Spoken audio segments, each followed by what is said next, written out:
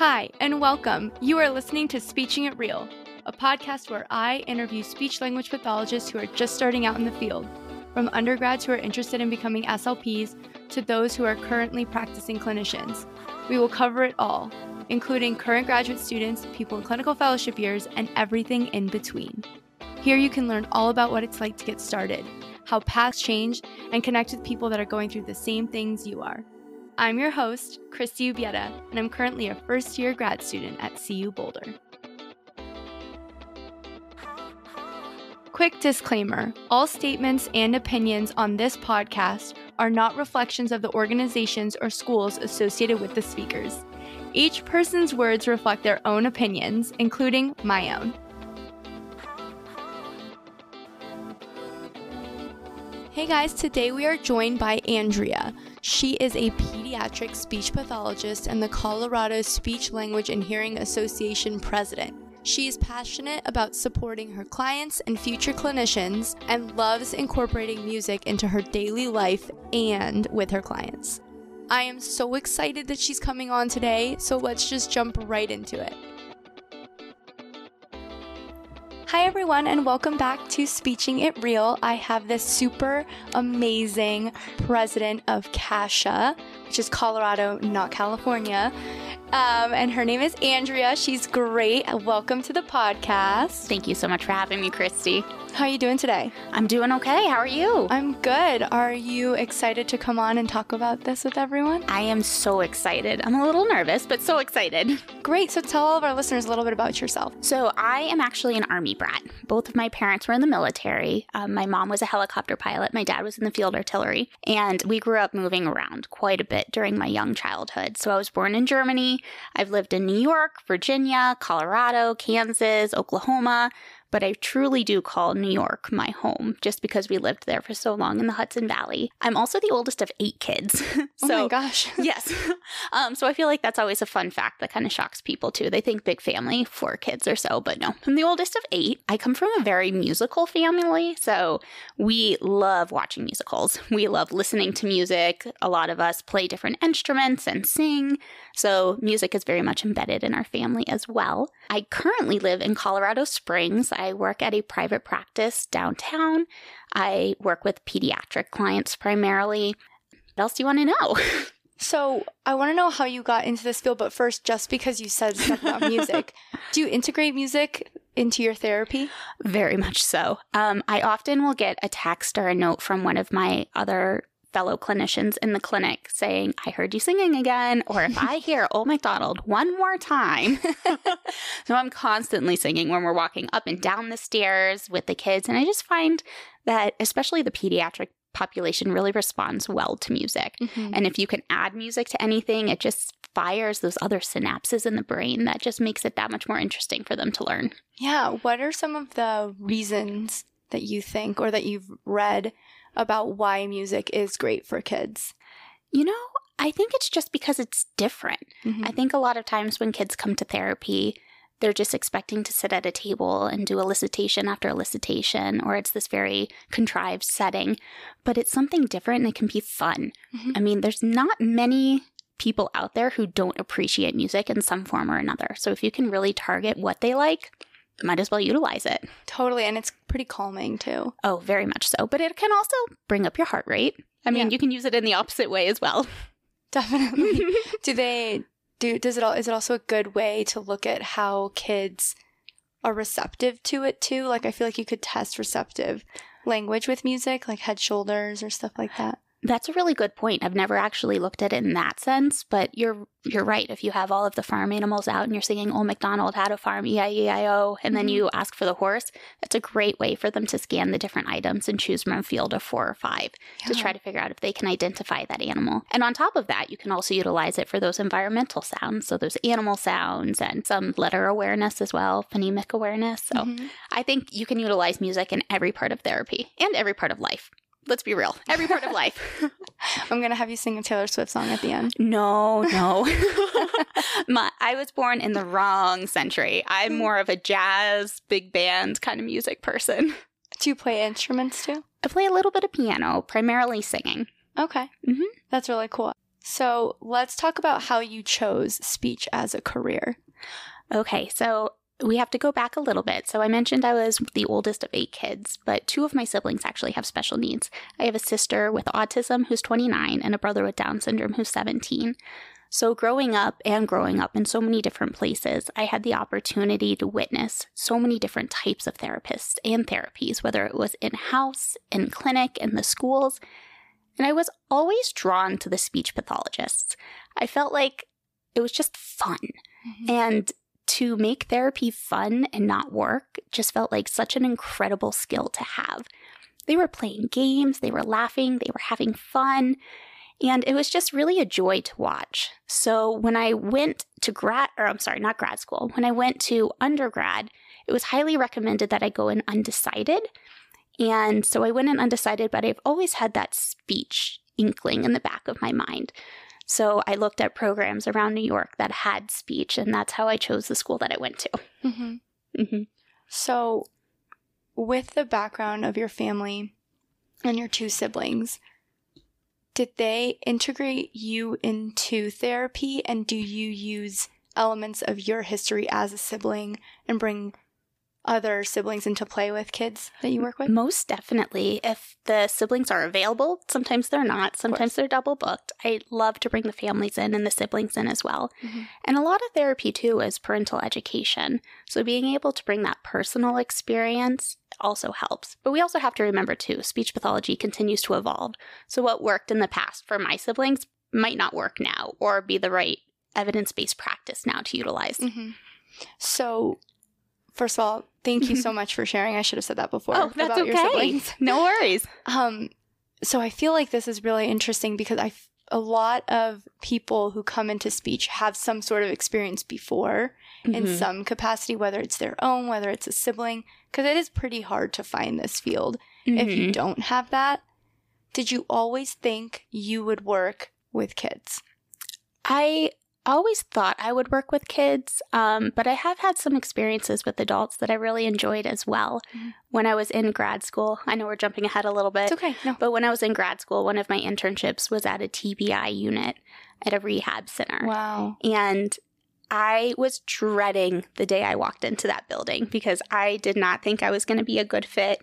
I was worried about what I was going to see. I mean, we had everything from anoxic injuries, motorcycle accidents, and I just hadn't really been prepared for that. I didn't have a lot of experience, and I am so grateful for the experiences that I had there. I got to learn so much about vents and trachs that I really had no knowledge about and hadn't really had the opportunity to learn about in grad school at that point. But I also got to meet so many different therapists and learn how to collaborate with others. Yeah. So it wasn't always just the speech therapist. There was the occupational therapist, the respiratory therapist, the physical therapist. So really learning those foundational skills of collaboration, I felt really important there. Yeah. It also reaffirmed that maybe working in an adult setting wasn't quite for me, but I felt really proud of myself that I did it and that I felt like I did it well. That's really cool. I love hearing stories of people who go a little bit out of their comfort zone because it's so rare that you hate it. And it's very unlikely that you won't learn something that's generalizable to later on. Exactly. I mean, I think you have to go into every experience and find one thing that you've learned from it. And that'll make you a better human and Definitely. A better therapist. For sure. So let's go backwards a little bit in time. For undergrad, you did psychology and human development. I want to know how... I know now how you got into speech, but how does that influence the way that you approach clients in the clinic room? So going back a little bit, so I did choose my undergraduate program because they had a speech program. Okay. Unfortunately, my first semester, and because I did go in undeclared, they cut funding to the program that year. So when I went to declare my major, they said I couldn't do it anymore. And at that point, I had already established such great friendships with my college roommates, with my professors. I loved the culture of Geneseo. It's a small school in upstate farmland, New York. And it was not going to be possible for me to leave at that point. I didn't feel like it was going to be a good choice. So I started looking at other majors that I felt like could help lend themselves to the field of speech pathology. So when looking at those, I was looking at psychology, primarily because of their child development programs there. And then I was also able to apply that to a minor as well. And I think it's just so important to have those foundational skills. Like, yes, it probably would have been very helpful to have those introductory classes to articulation and phonological disorders, expressive and receptive language disorders, genetic diagnoses. But at the same time, I also learned more about counseling and just interacting with others as a human.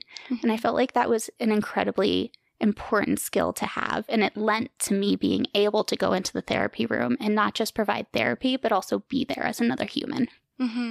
Yeah, I think having that psychology background is really important. Not necessarily because you get trauma-informed care and you don't learn that. It's, not in undergrad. Definitely not. but you do learn about the realities of people's background and experiences that influence where they're at. And I think you cannot go wrong with having a psychology background. Definitely not. And I think it really helped just in my own studies too. Like, what are study strategies that I can utilize that'll help me learn this material better and actually digest the material, as opposed to just ingest it and regurgitate it back immediately and forget it for the rest of my life. So I felt like it was beneficial not to myself as an individual, but also to my future clients. For sure. I really see that. So I really am excited to dig a little bit into your post-baccalaureate because you did that then. I did. What was that like? And did you do it in the school that you continued in? So I did my post-bac through SUNY New Paltz, which is another state school in New York in the Hudson Valley. And it was an online program. So at that point, after I graduated from undergrad, I moved out here to Colorado. So I was able to do that post-baccalaureate program through New Paltz. And I believe I took 2 or 3 classes at a time.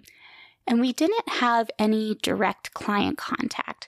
We utilized an online system for our observation hours. And I was a little defeated by that because I wanted that in-person experience that I didn't have the chance to have in undergraduate school just because we didn't have a clinic that I could go to. But I remember learning all the information and kept trying to tell myself, this is what I need to know. This is the foundational information to have. And then when I get to grad school, I'll be able to actually put it into practice and apply the knowledge. I did my post-baccalaureate also online. And I also was sad that I didn't have in-person facing hours. They said you could go do it and you can find them on your own. But then when I would talk to some people, they would say, well, we don't know that they're the best, that they're following best practice. So you can do that and you can get those observations approved, but you just don't know who's following best practice. And in a weird way, that has the same thing for a CF, and that's the same thing for an internship. That's so true. I was very lucky because at the time I was working as a paraprofessional in an SSN room in Colorado Springs, and the speech language pathologists there were 2. They kind of took me under their wings. They knew I was doing this program. And so anytime they went in and they did testing, evaluations, screenings, they would always kind of show me the results and be like, what do you think? That's awesome. And so I was able to kind of apply my knowledge there, but also learn in that real-time environment as well. And I'm so grateful to them for giving back to that little para who was going through the post-baccalaureate program, hoping to get into grad school. Yeah. Why did you come out to Colorado? So I mentioned before that my parents were both in the Army. So when they retired, they were looking for great programs around the U.S. that would have the hospital-based therapies that they needed for my siblings, as well as great schools. And Colorado Springs just always popped up as one of those places. That's great. So when they moved out here, I was like, well, I have at least 1.5 years before school starts, grad school. I might as well give it a try. So I came out here, and after grad school, I came back too, and I haven't left since. Did you do your graduate school in New York? In New York. So I moved back to New York for that. Great. That's awesome. So was it really, and this is so off topic, but it's okay. Go for it. When you came out here, did it feel really different? And did Colorado have, I guess they would have the populations you wanted to work with either way. Of course. And that's the thing about speech language pathology is you can find clients everywhere. I mean, it doesn't matter where you are in the world. There is somebody who needs your help. So I was really happy that I was able to find places of work that I felt would fit my needs and what I wanted in a place that I wanted to work at. Yeah. So you got into grad school. You're like, I'm finally here. I'm ready to start meeting with clients. What do you remember about grad school wishing you had known when you first walked in? Well, before we get to that, I'd also like to mention I was waitlisted. Oh, please, let's talk about it. I didn't actually outright get into a graduate program right away. I mean, I was like 999 other students. I had a fairly good GPA. I had that experience, and I looked the same on paper, I think, as everybody else. So being waitlisted, I was worried. I wasn't going to be able to make it in. I'd have to apply again, spend all that graduate application money again. So to be able, when I got the call maybe 2 months before school started. I remembered I was at my parents' house, and I got this random phone call from New York, and I picked it up not knowing what it was. I think I was taking a nap. And it was a professor from the school. She was like, I just wanted to let you know we loved your interview and we want to offer you an acceptance. I got chills. I cried, Christy. I was so excited. I remember going into the living room where my parents were, and they were just so excited for me. Because I was worried it wasn't going to happen that year. And that was disappointing to even think about. But knowing that I was waitlisted, I didn't tell anybody in my cohort. Of course, it's so scary. It's so scary because that part of the journey is there's only self-doubt. And it's so competitive. You hit the nail on the head. And that's the other thing too. And that kind of lends to your question that you asked you about going into grad school is because I wasn't in an undergraduate speech program, I didn't realize how competitive it was. And when I got there, that was one of the reasons I didn't tell people in my cohort was because these were all bright, intelligent people. And I'm sure I was just as bright and intelligent as them, but I felt inferior. I felt inferior because I didn't get in outright. But the funny thing was I was talking to one of my closest grad school friends just a couple months ago, and she let me know she had been waitlisted too. So I was like, oh, I bet a lot of us were, like, looking back, hindsight. It hurt hard when I got that letter saying that I had been waitlisted because I had known other people in my post-bac program who had been offered an interview 2 or 3 months before me, but then they never heard anything back. Oh, no. So it was kind of this waiting game. Like, are they just waiting to offer them an acceptance? So I was really happy when I got the interview, and I immediately flew out to New York so I could do it in person instead of online. And I think that just really showed them my drive. And like I said before, and to future SLPs out there who are applying to grad schools, I don't think it's because I was any less. I think it's because, honestly, I was the same. We all had very similar GPAs. We all went to very competitive undergraduate schools. We all had some experience to some extent with speech-language pathology. And I can't even imagine what an admissions program is looking at. I mean, they're looking at applicant A and applicant B, and they're exactly the same. Do you flip a coin? Well, I don't know. It's almost like which one was at the top of the pile is what I like to think. Like, oh, maybe that's why I was always like, submit as early as possible. But then I started to fear if I submitted as early as possible, maybe I'm actually at the bottom because they're just stacking them on top. Those irrational fears always get to you. Yes. And so many people are waitlisted, and everyone's afraid to talk about it. And I really appreciate you talking about it here. Well, and of course, and I'd also like to point out too, even though I was waitlisted, I have an incredible career right now that I'm so grateful for. I get to work with some of the best SLPs in Colorado. I have some of the greatest graduate school SLP friends that I still talk to all the time. And I'm on a board of directors for a state association too.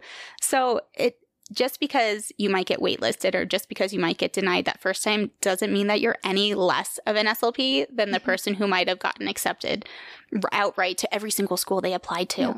Those people that get 12 out of 12 applications accepted, I'm so impressed by them. Amazing. But I want to know what they did. Honestly, it's such a crazy game because your safety school could be the one that waitlists you versus the one that you thought was the hardest one accepts you. There's no, like, truthfully, there's no logic behind it. I really don't think. I mean, that's just me. I'm not on a committee that accepts people or declines admissions committee. It's not me. But another thing I think about all the time, and I've said this before on the podcast, and I say this to people who are applying all the time, being waitlisted is not that they didn't want you at the school. They thought you were a good fit. They still think you have everything you need. They believe in you, and they think you will be successful. They just have a quota, and there's such a small amount of space, and you are capable. They see it. They like that. They just don't have 700 spots. No, and I think that it goes back to the competitive nature. These graduate programs are so competitive. I mean, mine only had 15 to 20 people in it. Yeah. And so a very small cohort. Now that we've completely gone off the rails, going back to your question, though, back to that competitiveness. In graduate school, I wish I had just taken a breath. I felt like just the nature of the program, you had to get A's. You had to get straight A's, not an A minus, an A. You always had to be studying. You had to know every single detail.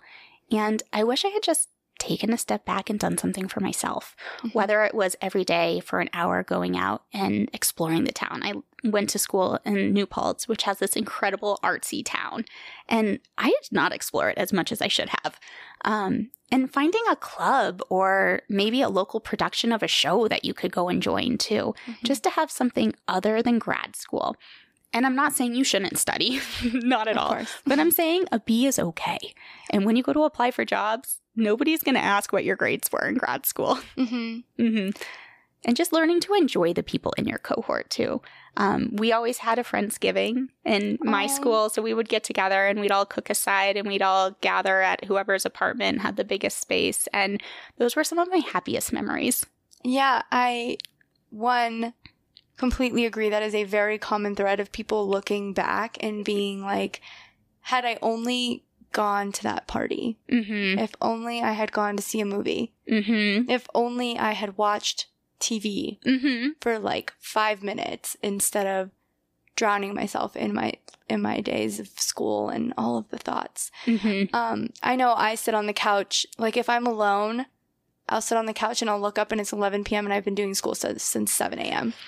But then when my roommate is here, she can ground me and we can be like, let's just watch TV. So maybe I'll stop working on school stuff by 6. I love that. And it's definitely a give and take. And I think accepting yourself and being like, it's okay that at 4 p.m. I'm stopping working on this. That's okay. Or even, just like you said, taking a break too, maybe from 4 to 6, you're a culinary expert and you're making the most delicious meal in the world. That's a great outlet. Do it. Yeah. Make that brownie batter. Like, make your dessert. Do it. Yeah. Take the time for yourself. Some people have come on here and said, like, yoga has been great. Or drawing has been really helpful. Just finding that passion project. Even just going for a walk. I've really challenged myself every single day to go for a walk and try to look for something new. I mean, I'll walk the same exact path, but I'll notice something new every single time. And just really being aware of my surroundings and being in the moment, I think is incredibly important too. So is that something you do for yourself now? Is there anything else you do to kind of give yourself that space and breath? Like I mentioned before, I come from a very musical family. So oftentimes if you see me somewhere, I'm probably singing to myself. I think in Grey's Anatomy, it's Meredith and Christina, and they always have a dance party. Yes. I'm the one like belting and dancing in my living room. I love a Grey's Anatomy reference. 100%. It's great. Perfect. But you just have to find those little moments to find some joy. And I think it's really important to find that joy every day too. Yeah. So let's jump into the work that you're doing now. I want to get into your Kasha career separate, but let's talk a little bit about your current career. Of course. So how did you get into the setting you're in? You work with kids now, and are you in your own private practice? Or No, I work for Striga Pediatric Therapies in Colorado Springs. Okay. So when I got out of grad school, I graduated, I had applied to the schools. The schools to me were always the ideal. You get summers off, you get guaranteed weekends, you get all of these holidays. So I went to the schools and it was a shock to the system, to say the least. I was a CF in 3 different schools. I had a middle school, a high school, and a transitions program. I had an incredibly high caseload. There was an SSN program in each of those schools. So on top of all of their IEPs and then also taking in new intakes, in between graduating from elementary to middle to high, and high school to transition. There's also transition meetings too. So that first year was not my favorite time. It was quite a lot. And the other thing about schools in Colorado too is that they don't necessarily pay as well. And maybe it was just my district. Every district has a different pay scale. So I was making less than $40,000 a year before taxes, which was just so difficult to be able to support yourself to do that. And I loved my clientele. I loved my coworkers. I had a great support system, but it just wasn't feasible. You just feasibly can't live off of that. And so before I went into my second year, the other CF and I got together and we kind of went on our first advocacy venture together. And we looked at all of the different districts surrounding us and we found their pay scales, their incentives for SLPs, any kind of bonus structure they had. And we presented it to HR and said, hey, look, this is what other SLPs the district over 10 minutes away are making. We need some help. Like, we need to know how we can try to reach this level. And he kind of poo-pooed us. Oh, no. So then we got the special ed director involved. And after he went back and he talked to, I'm assuming, the board and HR, he was able to come back with an extra $5,000 bonus for all of the special service providers. So that was really helpful. I stayed a second year. And then my CF supervisor actually gave me a call. She had gone to the private practice before I did. And she was like, hey, Andrea, we're looking to hire somebody, and I think you would be an amazing fit. And so I went and interviewed, and I just knew it was the kind of place I wanted to be in. So clearly, it didn't feel good to not be being compensated for your work, and also the amount of work that you were doing and the variety of settings they were putting you in, the different populations. What was it like to advocate at that early in your career for yourself? And what gave you that push?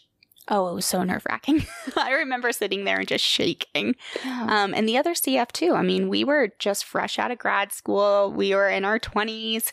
And we obviously didn't want to step on any toes. And the other thing too is we both loved what we did. We both loved our clients. We both loved our coworkers. We loved the schools we were in.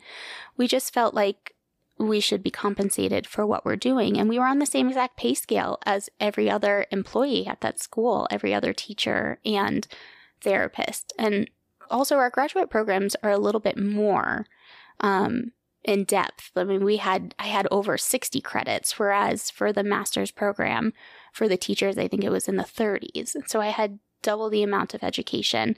I also wasn't able to start practicing right away. You have to have your master's before you can practice, whereas with teachers, you have 5 years to get your master's, from what I understand. So we definitely just wanted to be compensated for the work we're doing, but also cost of living was very high. So it was it had to happen. We couldn't afford to live by ourselves and be able to feed ourselves as well.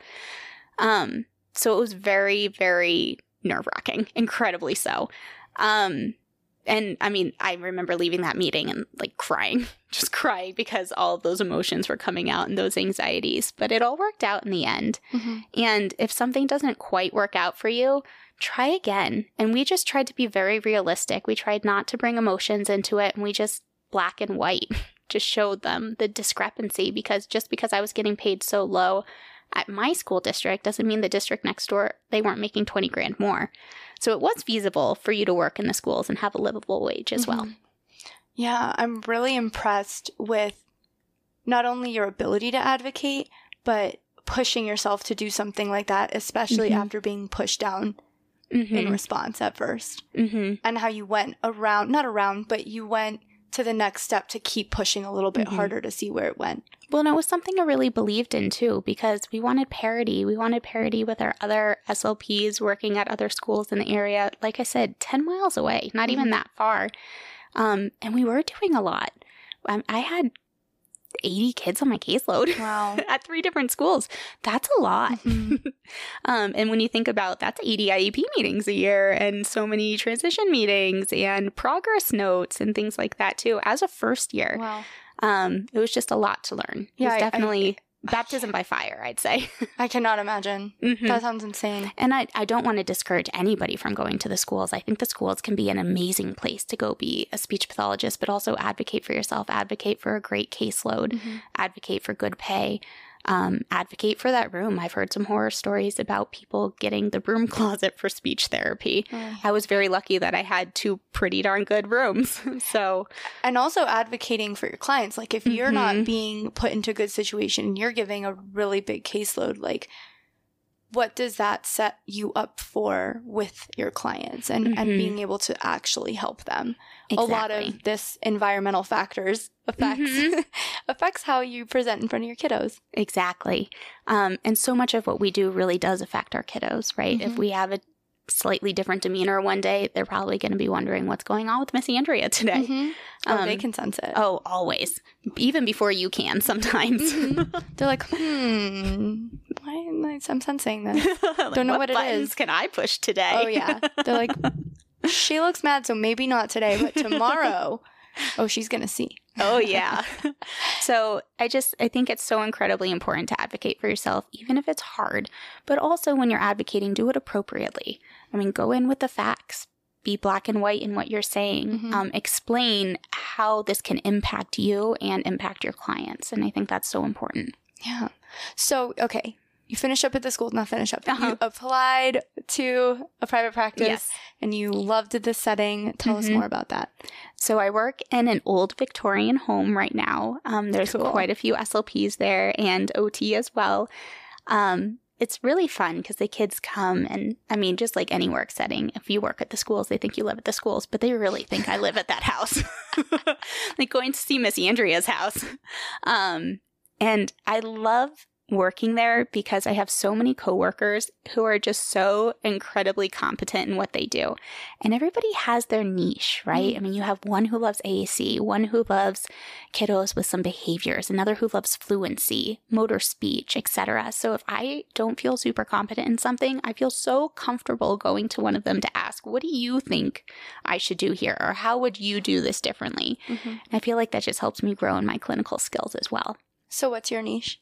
I really love motor speech disorders. I love articulation and phonological delays.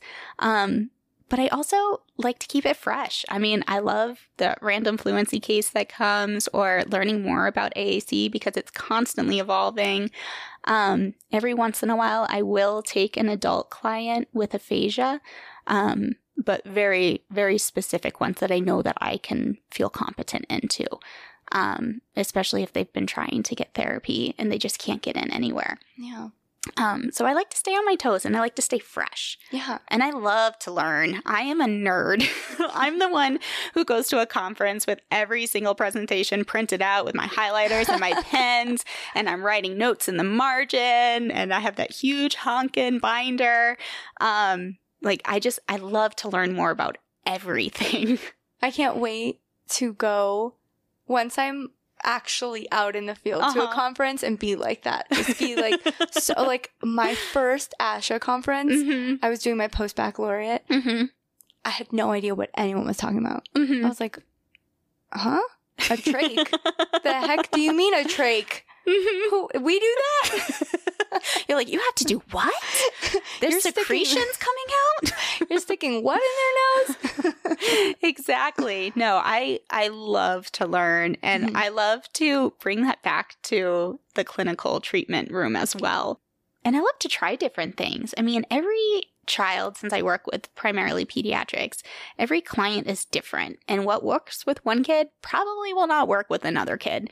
So you have to try to figure out how can I manipulate what I learned and feed it to this child so that they understand and they can digest that information and then be able to generalize that skill as well. Yeah. I read on your website, or I think it was actually the CASHA website, that you were DTTC certified and prompt certified. One, can you tell us what those are and what you would use them for? Of course. So I mentioned that I really enjoy motor speech disorders. So, for example, a child with apraxia, they might benefit from DTTC or prompt because they're different types of cueing and prompting hierarchies. So starting out with those very strict and many, many different types of prompts and cueing systems, and then kind of pulling back to help them generalize those skills. So I actually did DTTC because I was very much influenced on Instagram. We have some amazing Colorado SLPs on Instagram, and I can't remember if it was Amy Graham or Jenny Bjorm, and they were mentioning DTTC, and it's a free training. So for 6 hours, you sit there and you get to watch the amazing Edith Strand teach you about a cueing hierarchy and the principles of motor speech and how you can apply it to a motor speech disorder. And at the end, you take your quiz and you have that initial certification per se. So I highly recommend everybody does it. And it's not necessarily groundbreaking breaking information, but it really just reaffirms what you can do to really help the child, truly help the child with their speech. And then prompt, we had so many parents reaching out to our clinic asking if there was a prompt certified therapist in the area. And so I've done my initial and bridging certification. I'm not fully certified yet. It's a very long process. It's not something you can just do overnight. Okay. And utilizing those, and those are more kinesthetic, tactile cues that you can use on a child. And there's different types of prompts as well, depending on the situation. And I love that I have both to utilize because some kids don't like to be touched. Fair. So, and I don't blame them. I mean, there's times that I don't want to be touched either. So kind of pulling from both sets of trainings, I think has been really beneficial for those kiddos. And it's really fun too to see those kids start self-cueing themselves and utilizing those strategies themselves. Oh yeah. The future SLPs of the world right there. I was telling you before we came online about one of my kids who I just used this little cue and now he copies it when he's expecting it, and it is just the cutest thing. It's so much fun to watch them. And the fact that they can cue themselves and start to generalize those skills is also really exciting to see too, because they're not dependent upon you or dependent upon the prompt anymore. They're really starting to They're really starting to take in and use those skills functionally. So even if can you use elements of DTTC and prompt even if you're not certified in them? You definitely could. I think, like I said, it's cueing systems, right? Yep. So everybody kind of has their own cueing system. I think the most important thing is that you're consistent. You're consistent with your cues and you're not constantly changing it up, because it's yet another thing that child or client is going to have to learn.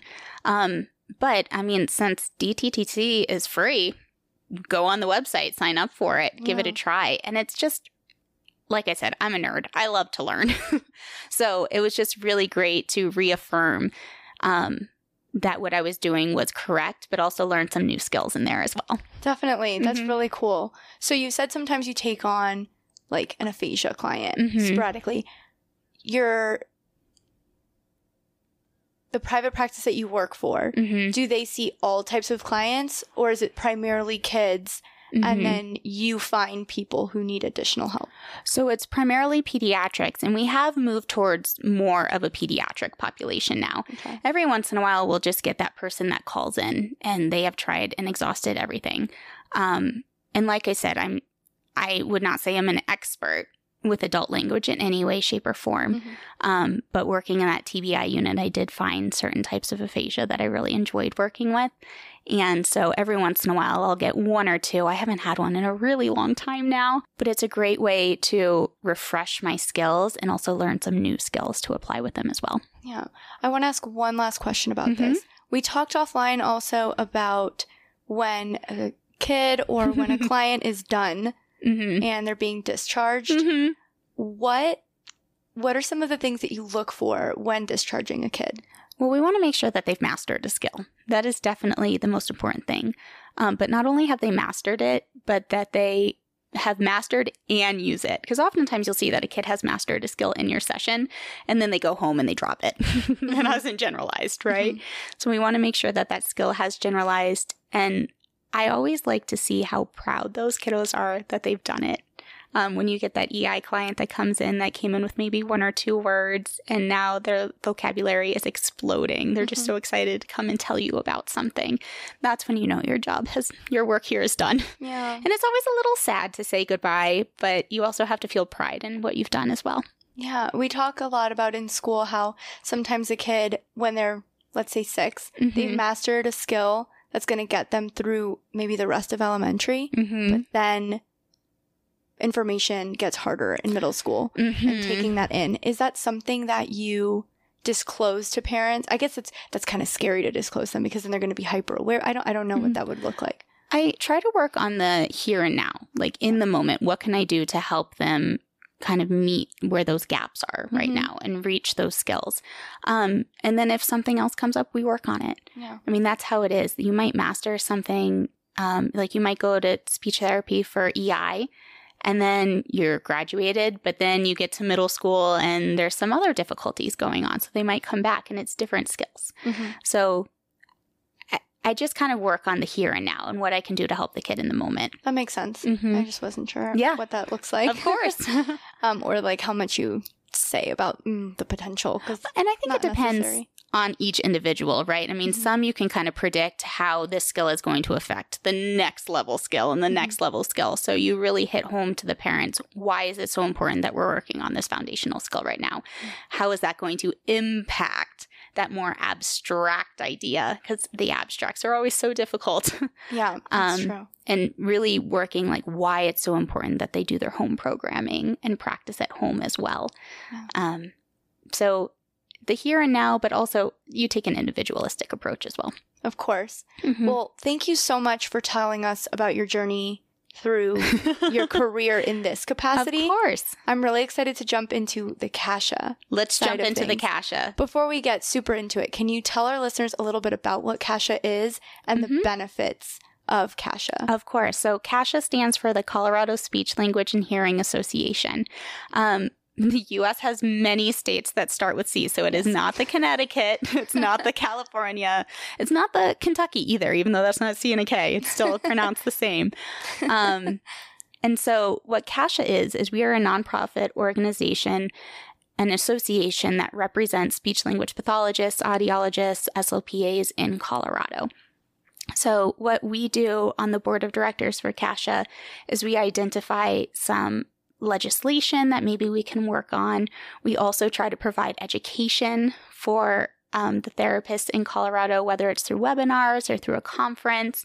And we really just want to try to be a place where SLPs, audiologists, SLPAs have a voice. And we have a lobbyist that works with us who is amazing, Megan, and she really helps us identify those key issues that we can work on. What are some ways that you have impacted legislation in Colorado? Great question. So a lot of our legislation has had to do with Medicaid. Medicaid is a state-funded insurance program. And one of the things is Medicaid's reimbursement rates, especially for speech-language pathologists, have been pretty low.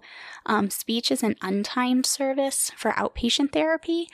And so in the past 3 years, we've been able to get a little bit of a raise every single year, which is really important for that reimbursement because then practices can then use that money, whether it's for a client retention, renovating their practices. I mean, they can utilize that income in any way.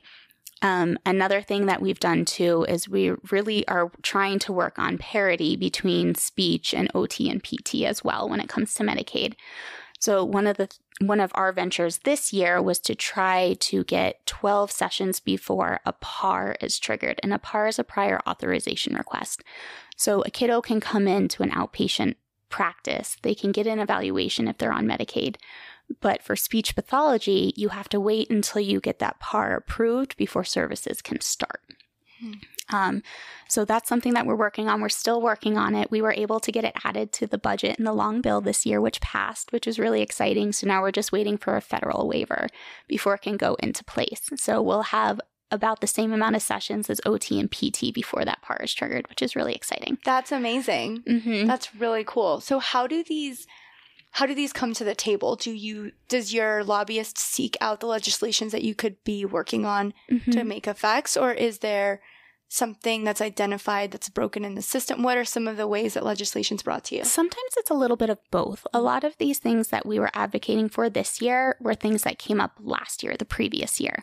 So I kind of inherited them on my presidential board this year. Just like next year, the president will kind of inherit some other things that have been identified as well.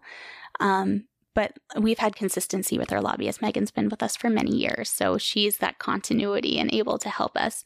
She's also really great at identifying if speech is ever brought up in another bill, if it's ever mentioned or something like that. So she'll shoot us an email real quick and be like, hey, were you aware of this? Did you know about the impacts on telehealth? Or did you know that you were listed as an organization that said that you would represent this bill, et cetera, et cetera. So we're kept abreast that way as well. That's really cool. So how did you get involved in CASHA first? So when I came to the private practice, one of the first questions the owner asked me was if I was a member of CASHA. And I was like, CASHA what? No, I'm not. I mean, I was aware that there were state organizations, but it wasn't really hit home to us in my program in New York. Mm-hmm. So it wasn't something that I thought I needed to seek out here as well. And she has had experience with CASHA for her entire career. Her daughter was on the board of directors as well.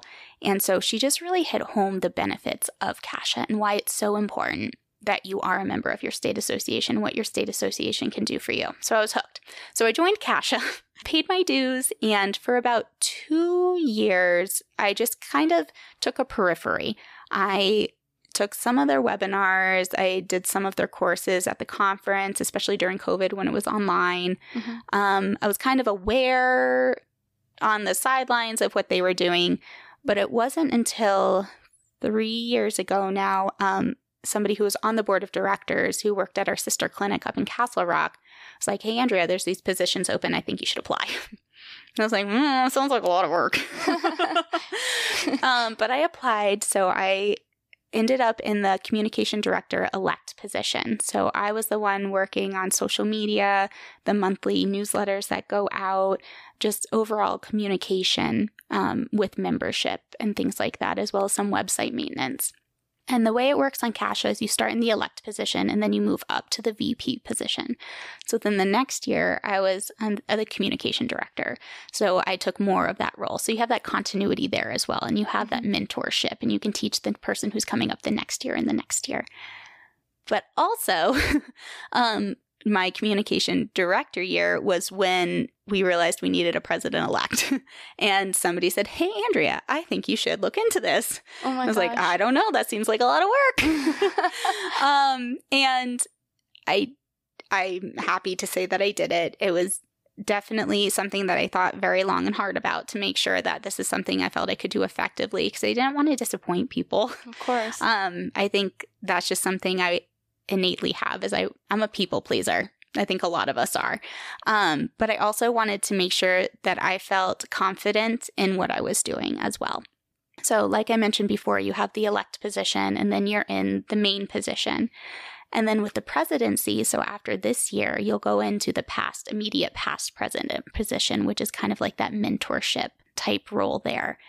So this year is my presidential year, and it's been quite an adventure. I think we mentioned before, the world of SLP is just so vast. Mm-hmm. There are so many different settings you can work in, diagnoses, different legislation affects different people. Yeah. And it's been very humbling. And I've learned a lot, not just about therapy, but about the background. And I think that's something that you don't usually think about, right? Mm-hmm. In grad school, you're just like, I'm going to be the best therapist I can be. And then you have to think about, you have to worry about insurance. You have to worry about reimbursement. You have to worry about legislation. You also have to look at your local community and see what's going on as well. So it's been really exciting to be able to learn about a lot of those things too. It's crazy. It all kind of just fell into your lap in a way. In a way. Yep. I didn't necessarily seek it out, but it found me. Yeah. So, I mean, that feels kind of intimidating for these things to just fly at you. And it's probably just because you're very kind, very open, very happy. You're great at like just chatting and listening and being very engaged.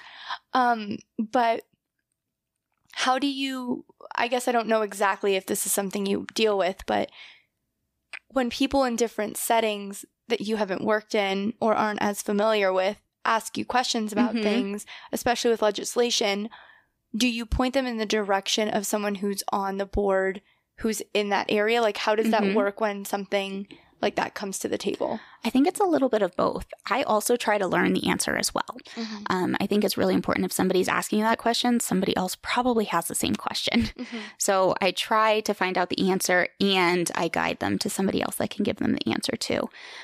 Luckily, our board has members that work in a variety of settings with a variety of different populations. And they also have colleagues too. So we have a huge breadth of availability to us to find the answer to these questions as well. But like I said, I want to take ownership too in my response, and I want to learn as well. It goes back to being that nerd with conferences. I'm the same way about finding information out, and I learn something new almost every single day. Yeah. So how students can be members of CASHA. Yes, of course. We definitely welcome it. So I do know that, but just for the people who don't. Of course. How do people get involved for the first time? And what is there a minimum level of participation for being a CASHA member? What is that like? I mean, the minimum level would just be become a member. We are a nonprofit. So a lot of what we do is really based on, unfortunately, our membership dues. We don't make money to make money. We are a volunteer board. We don't get paid for what we do as well. So you could become a member and know that just by becoming a member, you're also impacting our ability to pay a lobbyist to be able to work on this legislation.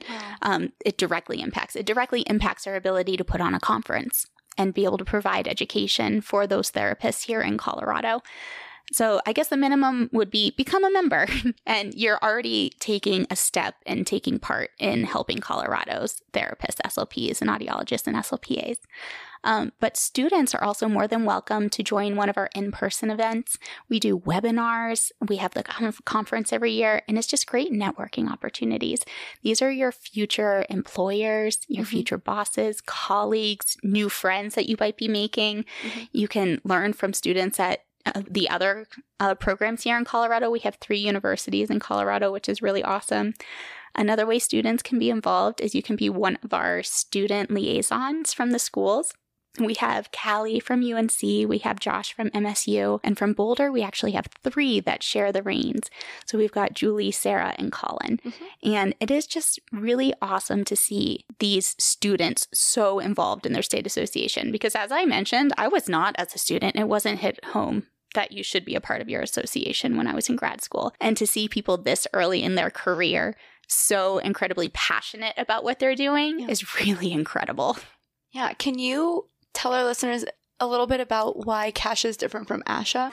So ASHA, because they're a national organization, they look at things through a big lens. They have to look at how things impact all 50 states.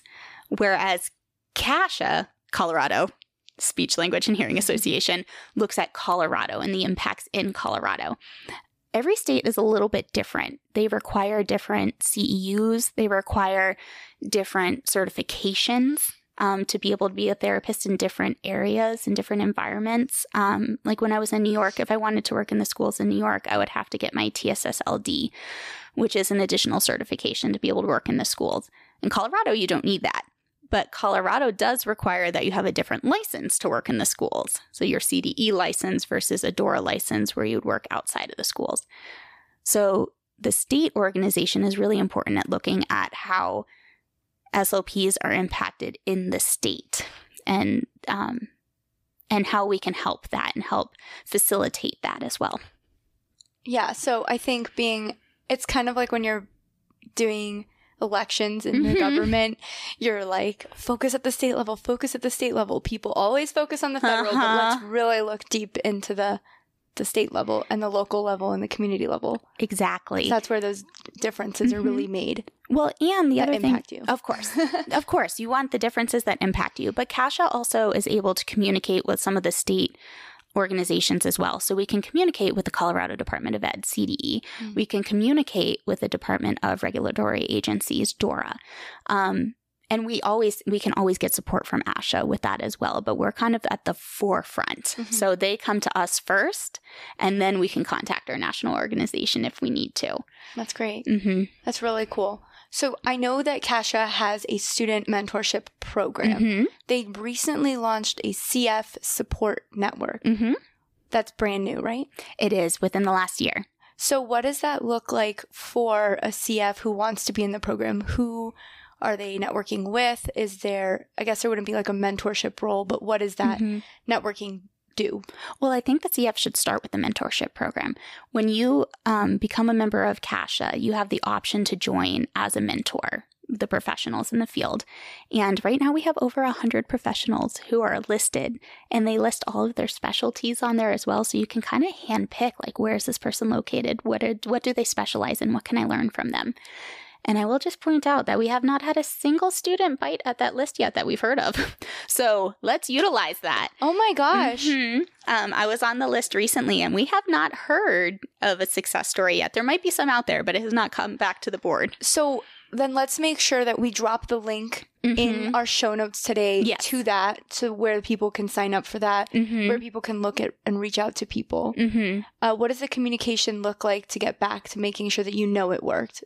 Send us an email. Let us know. Send us a note on social media. So it could be happening. It could be happening, but at the same time, we haven't heard anything about it. I mean, we've had people who have been on that mentorship list for 2 or 3 years now, and they're like, nobody's ever contacted me. Wow. So, and maybe we just need to push it out a little bit more too. But it's a great resource. It's a really awesome resource. So let's utilize that and drop that link. Yes, please. We will. Down below. Be in the show notes. Check it out. Yes. And then with the CF mentorship, the supportive network is we have a Facebook group that you can join and just kind of get to know other CFs in the area. I mean, there's things that come up in my CF. I wish I had more to talk to when I had such a high caseload and I wasn't sure if this was the norm or not. Like, we want to make sure that we can facilitate that communication too. So there is the Facebook page. I believe it's the Colorado CF Supportive Network or group, and I will double check that. We will link it. Yes, please. Either way, it'll be linked down below in the show notes for sure. Yes. Oh, it's the Colorado CF Supportive Network. Okay. On Facebook, and you can join that. And Kasha facilitates it. It's a private group. You don't have to worry about random people just joining. I mean, there's questions on there to verify that you are a CF in Colorado. Great. And we just want to be that supportive group. Yeah, I think the more people know about these opportunities and these programs, they're going to want to do it. I know people love to help one another, especially at the beginning stages, because everyone's nervous. Everyone's not sure. Is this what everybody's doing? Is this not right? So I love that you're creating this community and this opportunity for people to have outreach. Have you worked as a mentor with people? I have. So I've actually had the experience of supervising 3 graduate interns, which has been so much fun. I've had a student from Pennsylvania, from Texas, and from Massachusetts. I think it was in Boston. And it's just been so much fun. And I'm going to have my first Colorado grad student in the spring, which will be really exciting. I haven't had someone who's actually gone to school here in Colorado and coming for their awesome. Graduate internship. And I just love it. I had an amazing supervisor in grad school for my last, my big internship, my 5-day-a-week full-time internship. And she just hit it home that she wanted to be there as a mentor and that she was proud that somebody took the steps to become an SLP. And she just wanted to give back. And she said, when you become eligible to supervise, you give back. And it was not a request, it was a demand. But I'm so grateful that she did. I mean, she was incredible. And just to watch someone who was so passionate about her job, but also enjoy kind of honing my skills as well, was so incredible. And it was really beneficial. I learned so much from her as well. So I definitely want to give back. I love having students. What are some of the things or pieces of wisdom? I guess we'll steal just one. Just one. Just one, because you got to keep it interesting for the people that are coming back.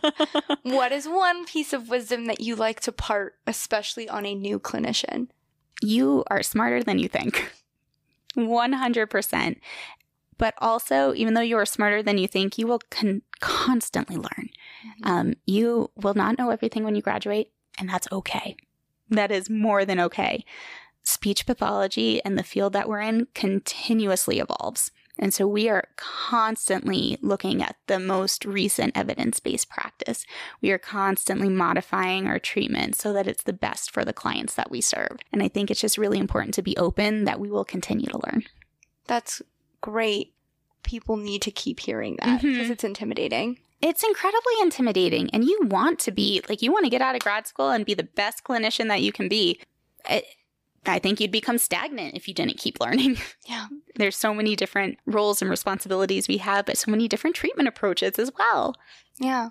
You've mentioned a few times Kasha Conference. Yes. A couple questions on that. Please. One, it's happening in September, correct? It is happening September 29th and 30th at the Arvada Performing Arts Center in Arvada, Colorado. I was calling it Arvada. It is not Arvada. It is Arvada. And our theme this year is Reaching New Heights, the Power of You. So you can really focus on the power that you can have and the impacts that you can have as a clinician on your clients. I really like that. How do you select the theme? It's a process. Usually what happens is everybody throws their ideas out there. The education committee, who is amazing, also kind of hones it down a little bit and picks like their top 5 favorite, and then we put it to a vote. And oftentimes what we've done these past 2 years, we've had 2 different ideas and we've combined them. A colon is a beautiful thing. It's called compromise, baby. Yes, I love it. And it's unanimous. I think it was unanimously voted. I'll have to double check on that. But we all have to vote on it, majority rules. And we just try to continue that theme throughout the entire conference as well. I love that. What are some of the things that people can experience at a conference for those who haven't been before? Of course. So there's 3 different tracks that you can follow throughout the conference. There's the education pediatric geared track, the medical adult geared track, and then we have the multi-interest. So this year we're really excited because in our pediatric track, we have Amy Graham coming to present for 2 different sessions. She's going to be speaking on speech sound disorders. And then in our medical adult track, we have John Ashford coming in. He's going to be talking about fees and dysphagia. So we're really excited that we have those title presenters coming, but we also have some other amazing local Colorado presenters coming in too, who, and like I mentioned before, Colorado is just chock full of such incredible speech language pathologists, some of whom you can find on social media, some of whom you can find just through Googling and their specialties. It's just really incredible. That's amazing. There's presentations. People get to listen to other people talk about really incredible and really cool new and upcoming things that are happening. What are some of the things? I know that students can present posters. Yes. So this year we have a couple of different opportunities for students. The first one I want to mention is this year, the CASH Foundation, the Colorado Speech, Language, and Hearing Foundation, is going to be sponsoring 4 student scholarships. So please keep an eye out on the website for that, and we'll drop that link down in Christy's bio as well. That way you guys can apply for those. We also have, as you mentioned, the poster presentations, and those applications are open now. So if students are doing any research, we want all of you to come. We want all of you to present. Last year, we had such an incredible turnout, and it's really exciting because it's during our happy hour. So everybody's just relaxed, laid back, but they're also really interested in learning about your research. And usually they're very impressed because, like I said, a lot of us might not have done as much research in grad school. So we're just impressed by the caliber and quality of the students that we have here in Colorado. That's great. This year, we also are going to be introducing a new thing for students called the Knowledge Bowl. And this is going to be an opportunity for students from the 3 different universities in Colorado. So the University of Northern Colorado, Boulder, and Metro State University graduate students will come, and it's kind of like a trivia, a praxis trivia per se. Ooh, sounds scary. It's not scary. No, it's not meant to be intimidating, and it'll actually count for CEUs for those who come to listen to it. The entire conference counts for CEUs, but this will also be an opportunity too. So it's kind of like a way to practice for the praxis. Say that 10 times fast. But at the same time, it's friendly competitiveness. So those trivia questions. And honestly, we're going to be so impressed by the students who are doing this because I don't know that any of us would be passing the praxis if we took it tomorrow. There's so many different things to learn. Oh, yeah. How do students from the schools get involved? Is it just whoever shows up? So it's whoever shows up? So we'll be having a place where you can, I don't know if it'll be apply or just sign up online. And hopefully we'll get a whole bunch of different teams. There's also going to be lifelines too. So it's not just going to be your knowledge. You can utilize people in the audience. You can utilize CASHA board members as well. It's meant to be a fun, not intimidating experience. You just can't utilize Google.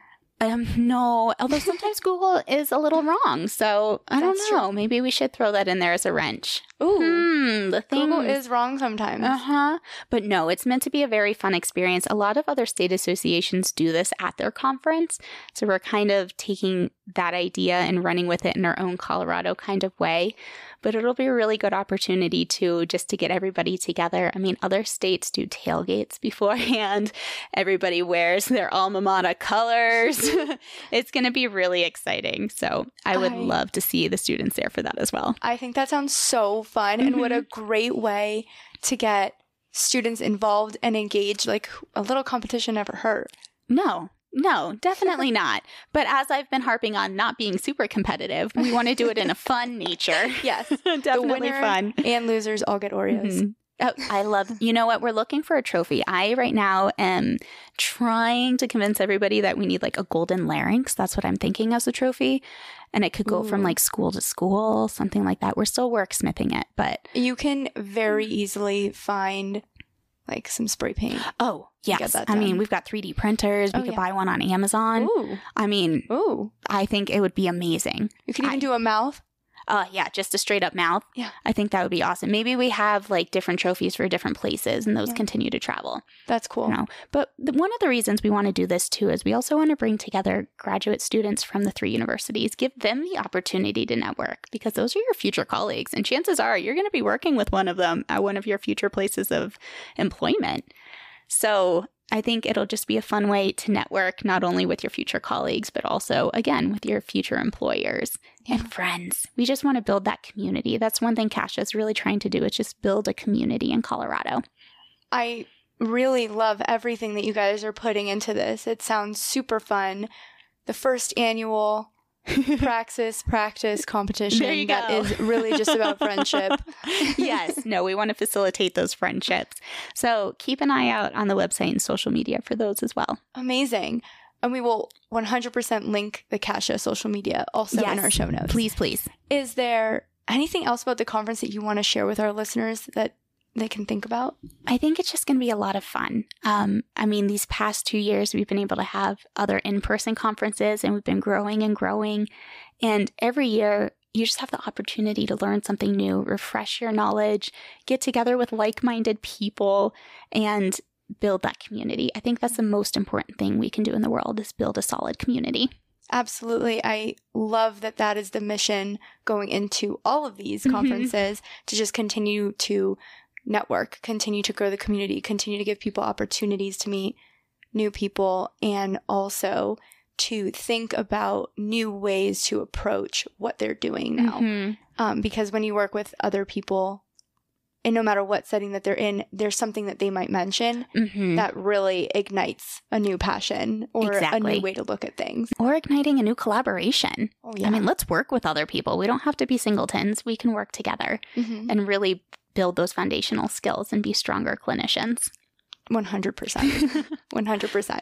So let's get into our wrap-up section, unless there's anything else you want to mention. I would just like to mention again, students, we would love to have you. You are the foundation of our professions. Without you, we would be a dying outbreed. We would be going extinct. And I know earlier you had asked, like, what are some other ways that students can be involved? And I just wanted to mention, too, every year we do a day at the Capitol. And we invite all of our students to join us at that day at the Capitol, where we get to meet our legislators, we get to meet our House representatives. Sometimes we get to sit on the House floor and listen to a session, which is really cool. Wow. We provide breakfast, so everybody stops by. And who doesn't love a bagel and coffee in the morning before they have to sit in a huge, long session? And it's just a really great way to see how Kasia works in the moment in person, but also for students to get involved. So we would love to have them there as well. When does that typically take place? Typically, it happens in February. Okay. So we had one this past February, and unfortunately the snow thwarted our huge attendance, but we still had a small but mighty group there. Unfortunately, about half the people had to cancel because the snow was so bad, but we still had a successful day, which was really awesome. That's so please look for information in February as well. But also students, reach out. We love working with our students. We love being mentors. We love just learning from you too. We learn so much. You're learning the freshest information that you can share with us as well. We're definitely going to help get those numbers up on that mentorship program. Connection. There we go. Connections. I love it. We always talk about connection over data. Let's do it, people. Let's do it. We can do it. We are a communicative group of people. There's no reason we can't work together. That's right. So, on our wrap up, one of our favorite questions is, what is your go-to movie, book, or TV series that you watch and or consume when you need a mood boost? If I need a mood boost, I usually go between The Princess Bride, classic. Can't go wrong with that one. Or Pride and Prejudice, the Keira Knightley version. Also a solid choice. TV shows, it could be anything. I love a good drama, like courtroom drama. But then I also love a good, like, Friends. Or The Office, I've really started to enjoy a lot more. Schitt's Creek, all of those. Those are all really great mood boosts as well. I love how you went to a courtroom drama. You're like, I'm going to get my courtroom appearance by working in legislation. No, I don't think I would ever want to end up in a courtroom. So I like to watch it from afar. But sometimes it just takes you out of reality, right? Mm-hmm. And a good courtroom drama, or even just a legal drama. I've been rewatching Suits too. It just came out on Netflix. And so I've been rewatching that one as well. Anything. Or sometimes a game show. I love a good game show. I could watch Jeopardy every single night, and I would be the happiest person alive. I like those competitive TV shows. I might only know 2 answers, but that's okay because I knew 2 answers, and that's what matters most. It's like you get one right, and you're like, I am a genius. Yes, I am smarter than a 5th grader. Oh, gosh, that would be perfect. I can do this. No, yes, I love a good game show, too. But, I mean, in reading, too, I love to consume information, both fiction and nonfiction, just a little bit of everything. I think an eclectic mix is always a good choice. That's great. Yes, I love it. So where can our listeners first find you and then find Kasha? Okay, so to find me, I'm not going to lie, I have a horrible social media presence. But to find me, you can definitely connect with me on LinkedIn. I would more than welcome that at Andrea Glen. You can also find me on Facebook at Andrea Glen. I will warn you, I do not post much at all. I think I change my profile picture maybe every 2 years. On Instagram, it's just Andrea Sarah, and you can just kind of see my life here in Colorado. It's not very speech geared at all. And then to find Kasha, there's so many different places you can find us. You can find us on Instagram at kasha.co. You can also find us on LinkedIn and Facebook at the Colorado Speech Language Hearing Association. And then our website too, which is kashaSSOC.org.